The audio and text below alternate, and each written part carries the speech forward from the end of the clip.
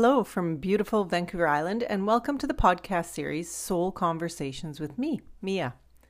I have created it in honor of your journey of expansion, personal growth, transformation, and awareness. Each episode highlights a challenge we often face and the advantage of understanding it. It also sheds a light on why we reliably show up from ego and fear rather than from love and authentic self. I hope you enjoy, and remember to subscribe and follow so you never miss an episode.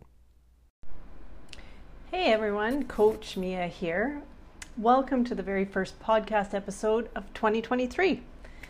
I couldn't think of a better way to start the year than by making you the center of your world and reminding you just how important you are. And I'd like to help remind you through the lens of boundaries and priorities. How can we have healthy boundaries without healthy priorities? Simply put, we actually can't, because they live together in the same box, either supporting each other or disabling each other. When your priorities are out of sync, then boundaries are compromised in order to accommodate that disruption. Healthy boundaries are such an important element of one's physical, mental, and emotional health. And they look different for every person and every relationship. As well, they may and often do change over time as one grows and pivots and changes. It's also super important to remember that boundaries are bidirectional, meaning that they go both ways in any relationship. Communicating your needs while respecting the needs of the other person in the relationship. And this includes all types of relationships, such as spouse or significant other, co-workers, employees, siblings, children. There are also two categories of boundaries which encompass 7 different types of boundaries. So we've got emotional and physical.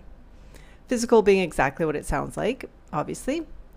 What you're comfortable with regarding personal space, touch, privacy, sexual content, etc.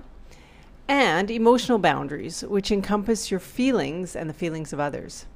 And this may look like, say, taking responsibility for your own feelings while allowing others to take responsibility for theirs. Or being clear on what you do or do not feel comfortable sharing with others. After all, oversharing is really just drama. So the 7 types of boundaries within the 2 categories are physical boundaries, sexual boundaries, emotional or mental boundaries, spiritual and or religious boundaries, financial and or material boundaries, time boundaries, and then non-negotiable boundaries. So the 7 types are really important to recognize and understand within the 2 categories. So identifying and articulating healthy boundaries within each category begins by establishing clear priorities. Without your priorities, boundaries are pretty ineffective. It's kind of like a picture frame with no frame, or a car with no steering wheel. There's literally no way to navigate the route. So the top 5 priorities that I'm commenting on are self, spouse or significant other, family, career, and friends, in that order. So just to articulate one more time. So it's self, spouse or significant other, if there is one, family, career, and friends. When self is put first, from this place, you are clearly able to articulate what you need both emotionally and physically. If you're number 5 on the priority list, which is very common, then what you need emotionally and physically are pretty much irrelevant. So why this order? I get that quite often. Why does it have to be this order? So self first is the most responsible example of self-awareness. Not to be confused with selfishness. Putting ourselves first from the standpoint of tending to our emotional, mental, and physical needs, not material or self-centered needs. When we show up consistently from this place, we are showing up healthy, whole, and centered to the best of our ability. When we are number 5 on the priority list, we show up tired and stressed and anxious and bitter and so on. We show up as a limited version of ourselves for our spouse and for our family, for friends and life. And this doesn't have to be complicated or extravagant. It can be 10 minutes a day to journal, or a 30-minute walk in nature every day, or quiet time in the morning with tea before the chaos begins. Whatever it is for you, it's not negotiable within reason. If you hear background noise, I have to say it's kind of fun. I'm sitting in a hotel room in Africa right now, and there's a lot of activity going on. So if you can hear that, think of it as enjoyable white noise from a different country. So next is your spouse or your significant other, if you have one. And I get that this seems a bit counterintuitive, because if you have children, children have more needs than spouses, generally speaking, although I guess some spouses could be like another child. So holding the space for your significant other is really about modeling a healthy relationship for your children, if you have them. When you and your spouse work together to support each other's needs and wants, you naturally role model two people who work together to create an environment of love, trust, and mutual respect. And this doesn't have to mean hours of alone time or personal growth work. It simply means you're continuously working on the health of your relationship to self and spouse in whatever way works best for you. In this way, you are showing up in your true potential for your children, for your family, for your career. Now, family is next, and this can be children or it can be family members. You decide. Some people don't have kids or family that they're close to, so often friends and family are interchanged, and however that looks for you is perfect. And then sandwiched between family and friends is career, because, let's face it, you have to pay the mortgage somehow. And just like boundaries, each of the priorities has areas within it that are important to look at. For example, self might include health, finances, mental, physical, and non-negotiable boundaries. And the relationship with spouse or significant other would include the same. As an example, for me, non-negotiable boundaries include fitness and healthy eating. So without these two parts of my life, I would be a miserable, crabby, irritated bitch in every area of life. And in terms of, let's say, finances and money, living within our means and being fiscally responsible while still having fun are also non-negotiable for me. So let's look at some examples of what healthy boundaries might look like. Valuing your personal boundaries and not compromising them for someone else, ever. And I learned this one the hard way. I had very clear boundaries for everyone except for my family. And this ended up actually causing me a lot of grief, and it was one of the hardest and best lessons I've ever learned. So it's no longer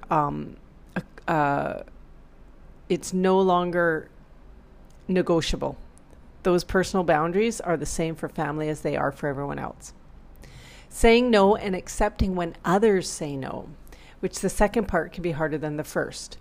And this also goes for saying yes and accepting when others say yes. Knowing who you are and what you want and communicating that to others while also respecting who they are and what they want. Engaging in appropriate sharing and knowing what is reasonable and what is just drama. This also includes your right to privacy. You don't have to share anything you don't feel comfortable sharing. This isn't about being secretive or keeping secrets. It's about staying true to what feels right for you. Not letting others define you or your sense of self-worth. And this can be particularly difficult within family structure. Knowing that your needs and feelings are just as important as the needs and feelings of others. Again, this can sometimes be difficult within the family structure. After all, our families are often here to teach us our most difficult lessons. Knowing that you have the right to your emotions and feelings. You are allowed to feel whatever it is you feel. The tricky part can sometimes be understanding why you feel the things you feel. That's a whole other conversation. Respecting others' values, beliefs, and opinions while knowing that you do not have to compromise your own values, beliefs, and opinions. And sometimes it's good to remind ourselves just because we believe something or have a strong opinion about something doesn't necessarily mean it's true for everyone, and vice versa. Accepting help and asking for help. Now, this can be an incredibly difficult one for a lot of people. Women often feel they have to do everything themselves, and men often feel like it's a sign of weakness to ask for help. Either way, it's a belief that does not support priorities or healthy boundaries. Asking for space, whether it's physical space or emotional space. Space is what allows for mature, responsible responses rather than messy reactions. And the greater the emotional space, the healthier and more grounded the response will be. Maintaining your own identity inside and outside of a relationship. Codependency is a great example of no boundaries or priorities. And this includes knowing how and when to stick up for yourself from a place of respect and maturity. Now, you can see if your kids and your husband and your dog, your cat, your car, your neighbor, your boss, your throw pillows, your spider plant, they all take priority over you, there's no point establishing healthy boundaries because there are no boundaries on you and your needs. So the first step is to establish the priorities I shared and practice living life 90% of the time from this place. Once you get comfortable shifting the priorities from what they currently are to the ones I outlined, then you can begin establishing the boundaries that ensure the priorities stay intact. So to take this one step further, I'm going to just share a few examples of boundaries within the different priorities. So within the second priority, spouse or significant other, some examples would be speaking to each other with respect. I don't put myself before you at your expense. I don't put you before me at my expense. I don't put others before you at your expense. We communicate our needs clearly without drama. We communicate about plans. And a really great one is I don't expect you to complete me, and I don't try to complete you. It's not our job to change someone else. It's our job to change ourselves. So some other examples of healthy boundaries, this time within family, might be to put your needs first within reason, to value your time and ask others to do the same. In other words, showing up late consistently for family engagements is a show of disrespect when it happens all the time. Take a direct and kind approach. And just a reminder that the three criteria for a difficult conversation are: is it true, is it kind, and is it necessary? Avoid engaging in family gossip. And treat family members the way you want to be treated. And then lastly, some great examples of boundaries for self might be to say to other people that going through your personal belongings is not an option. Your personal belongings are called your personal belongings for a reason. To make it clear that you are not going to allow someone else to criticize you, whether it's in public or private. To make comments about your weight or your size. To take their anger out on you, to humiliate you in front of other people, to tell off-color jokes in your company, to invade your personal space. You have the right to your privacy. A great one that I love is asking for peace and quiet while getting a massage. For me, there's nothing worse than getting a massage than someone who just talks constantly while you're getting your massage. Asking for help, whether it's around the house, whether it's work, whether it's kids, it doesn't matter what it is. Asking for help is a beautiful boundary to establish. Requesting more information before making large purchases within a relationship. Taking quiet time for yourself, of turning the ringer off on the phone if you need to or during certain times of the day. Taking your time returning calls and texts and emails, not from a place of making someone suffer or wait, but from a place of not needing to respond immediately to every single text, call, or email. Bowing out of a volunteer activity if you feel overwhelmed, and canceling a commitment when you're not feeling well. I mean, these are all just really simple examples of boundaries that you can put on for yourself. Now, there are many challenges that go along with this practice, including letting go of what others think of you, thinking of your choices, standing up for yourself, flipping your priorities, and staying true to yourself. But just like any other goal that is important to you, the more you practice it, the easier it gets. So I wish you all the best working on making you the most important person in your life so you can be the best version of you for those that you care the most about. This is all about stepping into your greatness and owning your purpose, which is to be the best version of you that you possibly can while you navigate this life in this human meat suit. So all the best to you.